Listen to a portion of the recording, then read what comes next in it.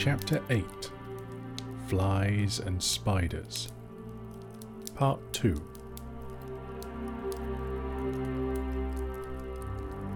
If it had been difficult collecting themselves before, it was far worse this time. And they simply could not find the Hobbit. Every time they counted themselves, it only made 13. They shouted and called, "Bilbo Baggins! Hobbit! You dratted Hobbit! Hi! Hobbit! Confusticate you! Where are you?" and other things of that sort, but there was no answer. They were just giving up hope when Dory stumbled across him by sheer luck. In the dark he fell over what he thought was a log, and he found it was the Hobbit curled up fast asleep. It took a deal of shaking to wake him, and when he was awake he was not pleased at all. "I was having such a lovely dream," he grumbled. "All about having a most gorgeous dinner." "Good heavens, he's gone like Bomber," they said. "Don't tell us about dreams. Dream dinners aren't any good, and we can't share them." "They're the best I'm likely to get in this beastly place," he muttered, as he lay down beside the dwarves and tried to go back to sleep and find his dream again. But that was not the last of the lights in the forest. Later, when the night must have been getting old, Keely, who was watching then, came and roused them all, saying, "There's a regular blaze of light begun not far away. Hundreds of torches and many fires must have been lit suddenly and by magic. And hark to the singing and the harps." After lying and listening for a while, they found they could not resist the desire to go nearer and try once more to get help. Up they got again, and this time the result was disastrous. The feast that they now saw was greater and more magnificent than before, and at the head of a long line of feasters sat a woodland king with a crown of leaves upon his golden hair, very much as Bomber had described the figure in his dream. The elvish folk were passing bowls from hand to hand, and across the fires. And some were harping and many were singing. Their gleaming hair was twined with flowers, green and white gems glinted on their collars and their belts, and their faces and their songs were filled with mirth. Loud and clear and fair were those songs, and out stepped Thorin into their midst. Dead silence fell in the middle of a word. Out went all light. The fires leaped up in black smokes. Ashes and cinders were in the eyes of the dwarves, and the wood was filled again with their clamour and their cries. Bilbo found himself running round and round, as he thought, and calling, "Dory, Nori, Ori, Oin, Gloin, Feely, Keely, Bomber, Beefer, Bofer, Dwalin, Balin, Thorin Oakenshield," while people he could not see or feel were doing the same all round him, with an occasional Bilbo thrown in. But the cries of the others got steadily further and fainter, and though after a while it seemed to him they changed to yells and cries for help in the far distance, all noise at last died right away, and he was left alone in complete silence and darkness. That was one of his most miserable moments, but he soon made up his mind that it was no good trying to do anything till day came with some little light, and quite useless to go blundering about tiring himself out with no hope of any breakfast to revive him. So he sat himself down with his back to a tree, and not for the last time fell to thinking of his far distant hobbit hole with its beautiful pantries. He was deep in thoughts of bacon and eggs and toast and butter when he felt something touch him.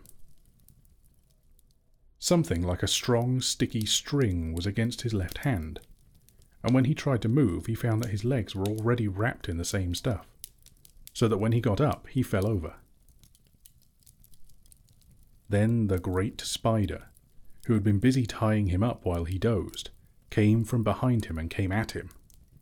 He could only see the thing's eyes, but he could feel its hairy legs as it struggled to wind its abominable threads round and round him. It was lucky that he'd come to his senses in time. Soon he would not have been able to move at all. As it was, he had a desperate fight before he got free. He beat the creature off with his hands. It was trying to poison him to keep him quiet, as small spiders do to flies, until he remembered his sword and drew it out. Then the spider jumped back, and he had time to cut his legs loose. After that, it was his turn to attack. The spider evidently was not used to things that carried such stings at their sides, or it would have hurried away quicker. Bilbo came at it before it could disappear and stuck it with his sword right in the eyes. Then it went mad and leaped and danced and flung out its legs in horrible jerks, until he killed it with another stroke. And then he fell down and remembered nothing more for a long while. There was the usual dim grey light of the forest day about him when he came to his senses. The spider lay dead beside him, and his sword blade was stained black. Somehow, the killing of the giant spider, all alone by himself in the dark without the help of the wizard or the dwarves or of anyone else, made a great difference to Mr. Baggins. He felt a different person, and much fiercer and bolder in spite of an empty stomach, as he wiped his sword on the grass and put it back into its sheath. "I'll give you a name," he said to it, "and I shall call you Sting." After that, he set out to explore. The forest was grim and silent, but obviously he had first of all to look for his friends, who were not likely to be very far off unless they'd been made prisoners by the elves, or worse things. Bilbo felt that it was unsafe to shout, and he stood a long while wondering in what direction the path lay, and in what direction he should go first to look for the dwarves. "Oh, why did we not remember Beorn's advice, and Gandalf's?" he lamented. "What a mess we're in now. I only wish it was we. It's horrible being all alone." In the end, he made as good a guess as he could at the direction from which the cries for help had come in the night, and by luck, he was born with a good share of it, he guessed more or less right, as you will see. Having made up his mind, he crept along as cleverly as he could. Hobbits are clever at quietness, especially in woods, as I've already told you. Also, Bilbo had slipped on his ring before he started. That's why the spiders neither saw nor heard him coming. He'd picked his way stealthily for some distance, when he noticed a place of dense black shadow ahead of him, black even for that forest, like a patch of midnight that had never been cleared away. As he drew nearer, he saw that it was made by spiderwebs one behind and over and tangled with another. Suddenly he saw, too, that there were spiders huge and horrible sitting in the branches above him, and ring or no ring, he trembled with fear lest they should discover him. Standing behind a tree, he watched a group of them for some time, and then in the silence and stillness of the wood, he realized that these loathsome creatures were speaking one to another. Their voices were a sort of thin creaking and hissing, but he could make out many of the words that they said. They were talking about the dwarves. "It was a sharp struggle, but worth it," said one. "What nasty thick skins they have, to be sure, but I'll wager there is good juice inside." "Aye, they'll make a fine eating when they've hung a bit," said another. "Don't hang 'em too long," said a third. "They're not as far as they might be. Been feeding none too well of late, I should guess." "Kill 'em, I say," hissed a fourth.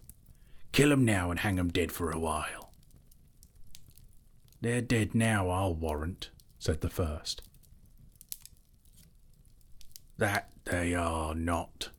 I saw one a-struggling just now. Just coming round again, I should say. After a beautiful sleep, I'll show you. With that, one of the fat spiders ran along a rope till it came to a dozen bundles hanging in a row from a high branch. Bilbo was horrified, now that he noticed them for the first time dangling in the shadows, to see a dwarvish foot sticking out of the bottoms of some of the bundles, or here and there the tip of a nose, or a bit of beard, or of a hood. To the fattest of these bundles the spider went. "It's poor old Bomber, I'll bet," thought Bilbo, and nipped hard at the nose that stuck out. There was a muffled yelp inside, and a toe shot up and kicked the spider straight and hard. There was life in Bomber still. There was a noise like the kicking of a flabby football, and the enraged spider fell off the branch, only catching itself with its own thread just in time. The others laughed. "You were quite right," they said. "The meat's alive and kicking." "I'll soon put an end to that," hissed the angry spider, climbing back onto the branch. Bilbo saw that the moment had come when he must do something. He could not get up at the brutes, and he had nothing to shoot with. But looking about, he saw that in this place there were many stones lying in what appeared to be a now dry little watercourse. Bilbo was a pretty fair shot with a stone, and it did not take him long to find a nice smooth egg-shaped one that fitted his hand cosily. As a boy he used to practice throwing stones at things, until rabbits and squirrels and even birds got out of his way as quick as lightning if they saw him stoop. And even grown up, he'd still spent a deal of his time at quoits, dart-throwing, shooting at the wand, bowls, nine-pins, and other quiet games of the aiming and throwing sort. Indeed, he could do lots of things, besides blowing smoke rings, asking riddles, and cooking, that I haven't had time to tell you about. There is no time now. While he was picking up stones, the spider had reached Bomber, and soon he would have been dead. At that moment Bilbo threw. The stone struck the spider plunk on the head, and it dropped senseless off the tree, flopped to the ground, with all its legs curled up. The next stone went whizzing through a big web, snapping its cords, and taking off the spider sitting in the middle of it. Whack, dead. After that there was a deal of commotion in the spider colony, and they forgot the dwarfs for a bit, I can tell you. They could not see Bilbo, but they could make a good guess at the direction from which the stones were coming. As quick as lightning they came running and swinging towards the Hobbit, flinging out their long threads in all directions, till the air seemed full of waving snares. Bilbo, however, soon slipped away to a different place.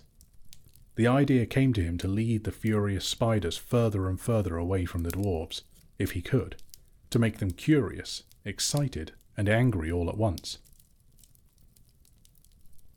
When about 50 had gone off to the place where he'd stood before, he threw some more stones at these, and at others that had stopped behind. Then, dancing among the trees, he began to sing a song to infuriate them and bring them all after him, and also to let the dwarves hear his voice. This is what he sang. "Old fat spider spinning in a tree, old fat spider can't see me. Attercop, won't you stop? Stop your spinning and look for me. Old Tom Noddy, all big body, old Tom Noddy can't spy me. Attercop, down you drop. You'll never catch me up your tree." Not very good, perhaps, but then you must remember that he had to make it up himself, on the spur of a very awkward moment. It did what he wanted anyway. As he sang, he threw some more stones and stamped. Practically all the spiders in the place came after him. Some dropped to the ground, others raced along the branches, swung from tree to tree, or cast new ropes across the dark spaces. They made for his noise far quicker than he had expected. They were frightfully angry. Quite apart from the stones, no spider has ever liked being called Attercop, and Tom Noddy, of course, is insulting to anybody. Off Bilbo scuttled to a fresh place, but several of the spiders had run now to different points in the glade where they lived, and were busy spinning webs across all the spaces between the tree stems. Very soon the hobbit would be caught in a thick fence of them all round him.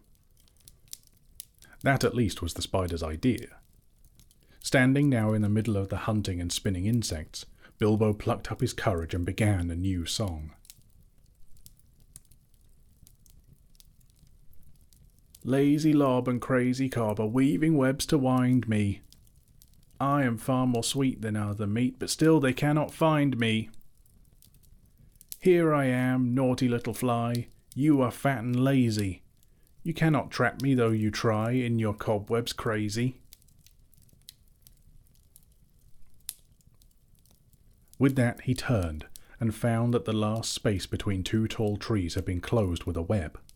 But luckily, not a proper web.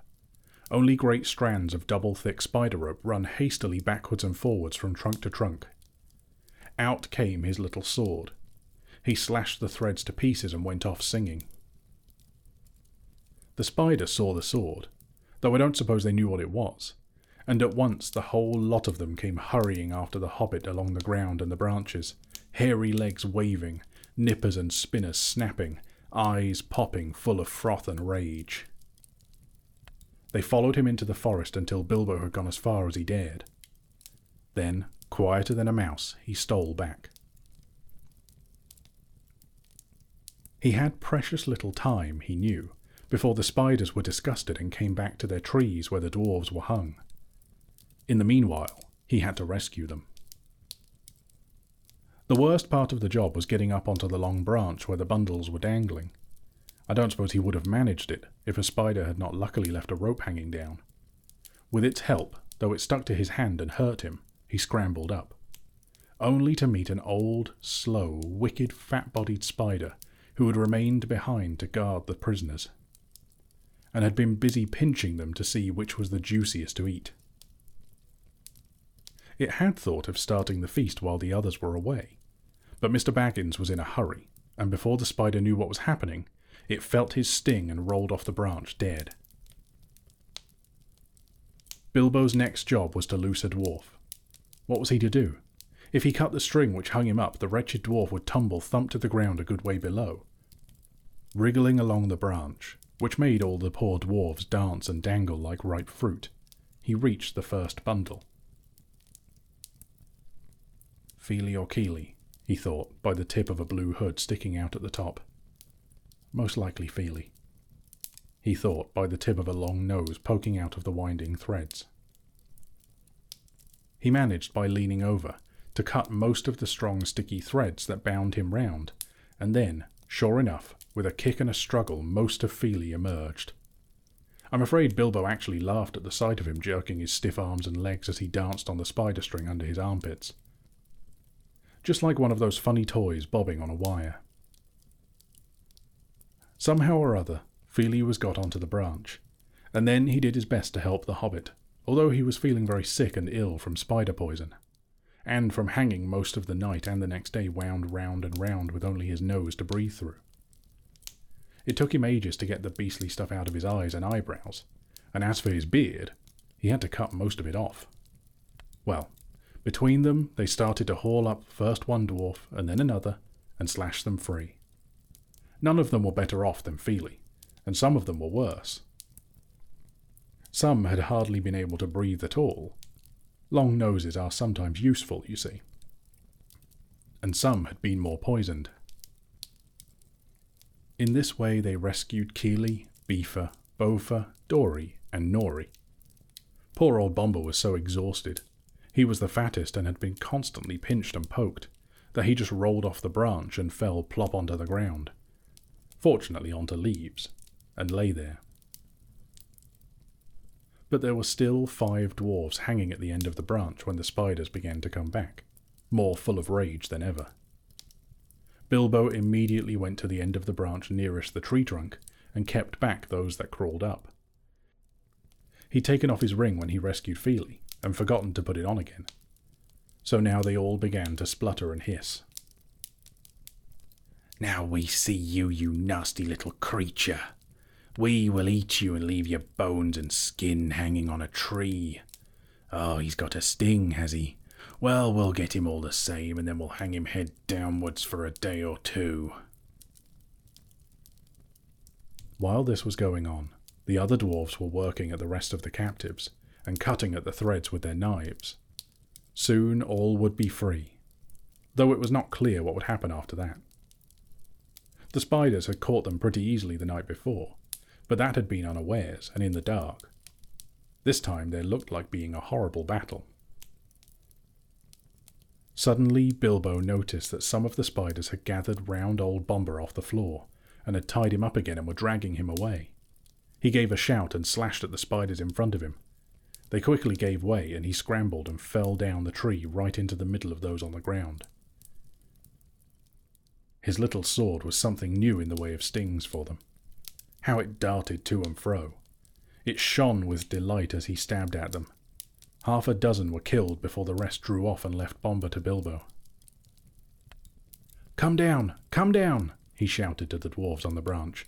"Don't stay up there and be netted." For he saw spiders swarming up all the neighbouring trees and crawling along the boughs above the heads of the dwarves. Down the dwarves scrambled or jumped or dropped. 11 all in a heap, most of them very shaky and little use on their legs.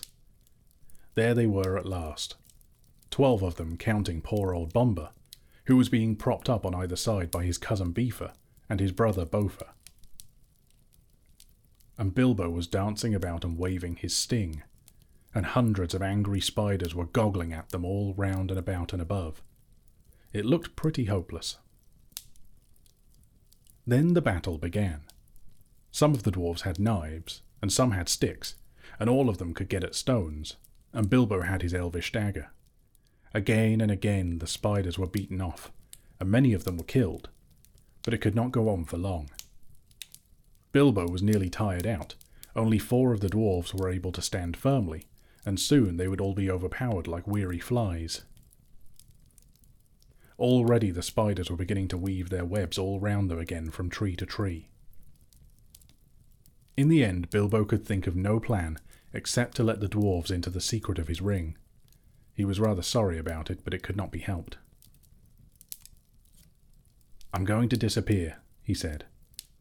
"I shall draw the spiders off if I can, and you must keep together and make in the opposite direction. To the left there. That's more or less the way towards the place where we last saw the elf fires." It was difficult to get them to understand, what with their dizzy heads, and the shouts, and the whacking of sticks and the throwing of stones. But at last Bilbo felt he could delay no longer.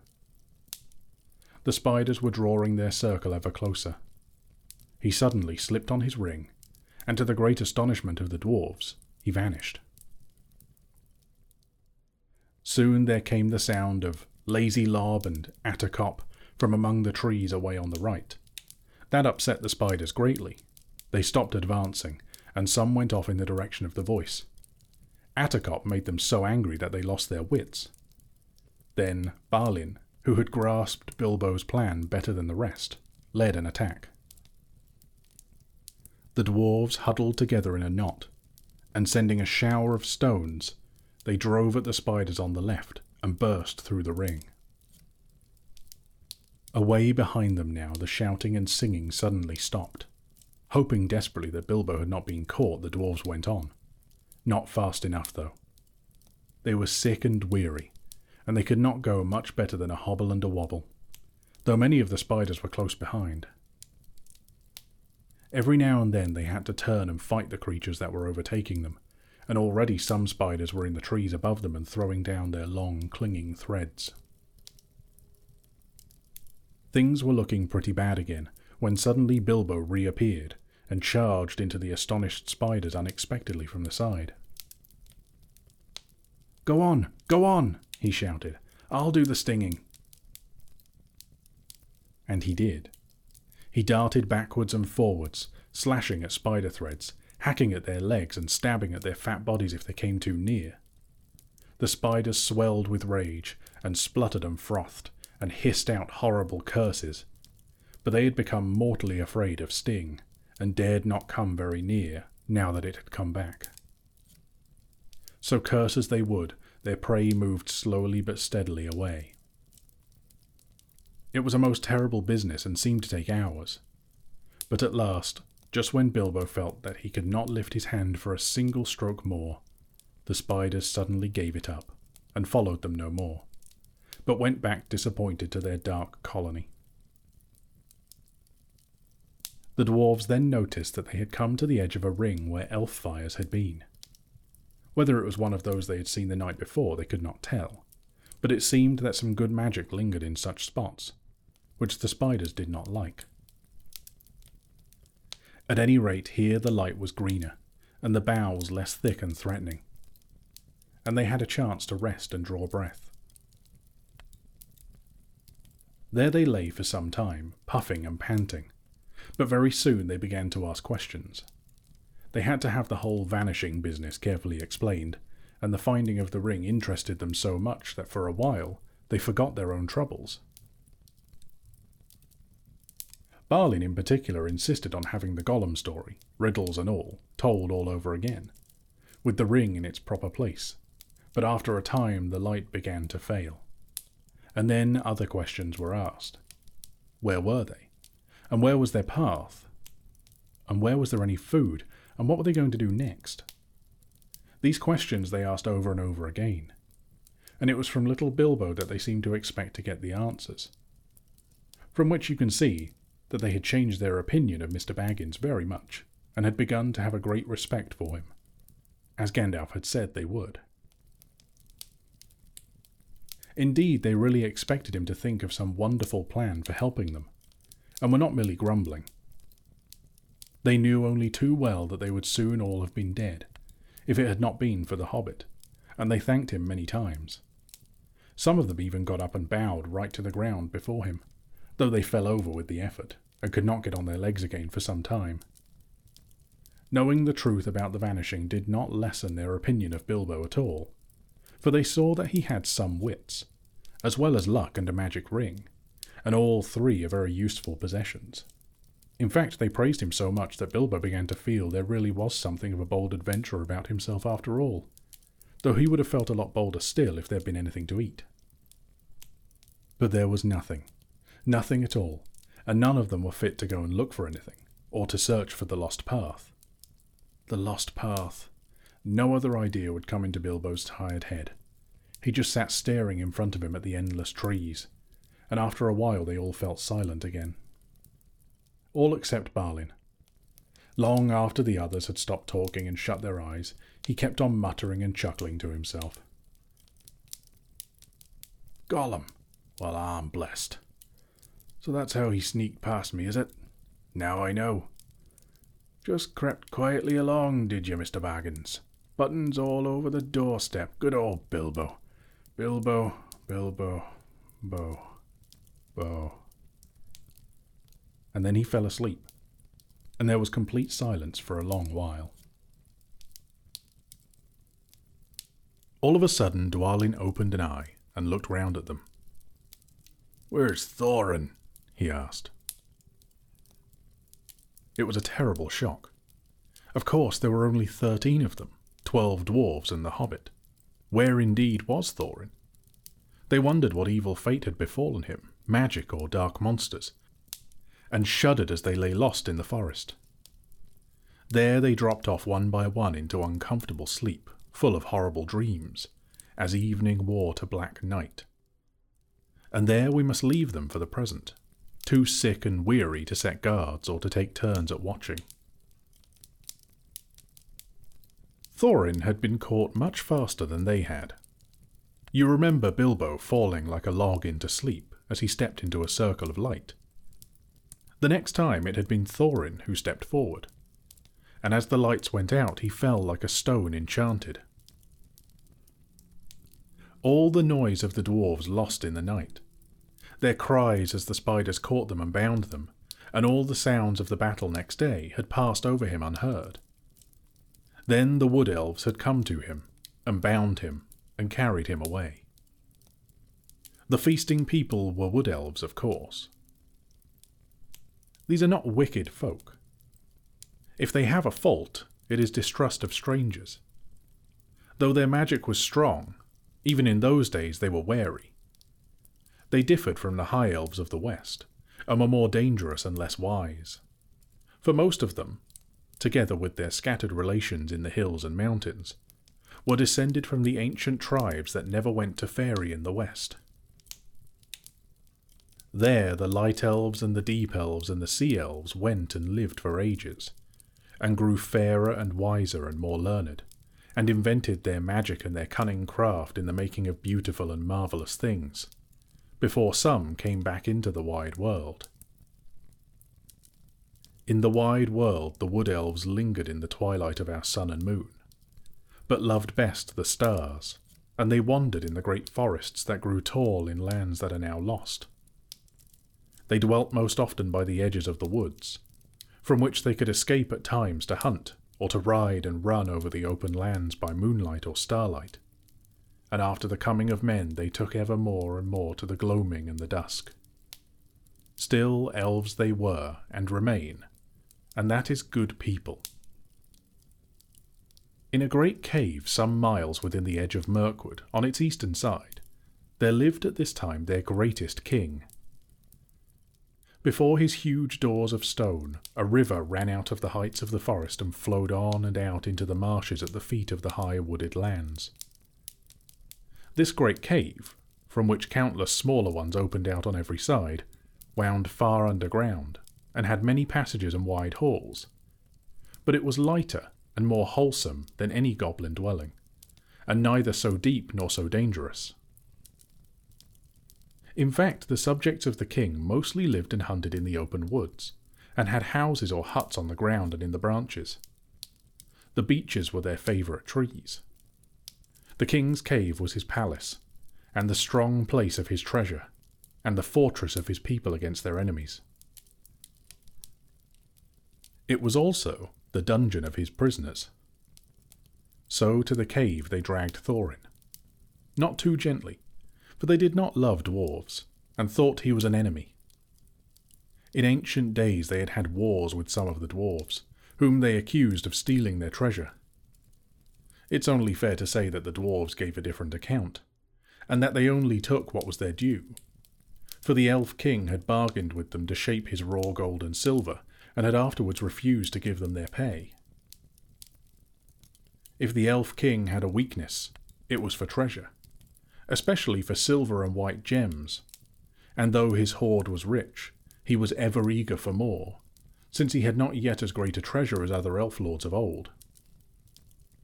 His people neither mined nor worked metals or jewels, nor did they bother much with trade or with tilling the earth. All this was well known to every dwarf, though Thorin's family had had nothing to do with the old quarrel I've spoken of.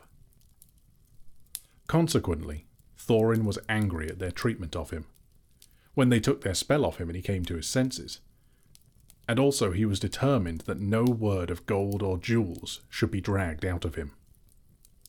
The king looked sternly on Thorin when he was brought before him, and asked him many questions, but Thorin would only say that he was starving.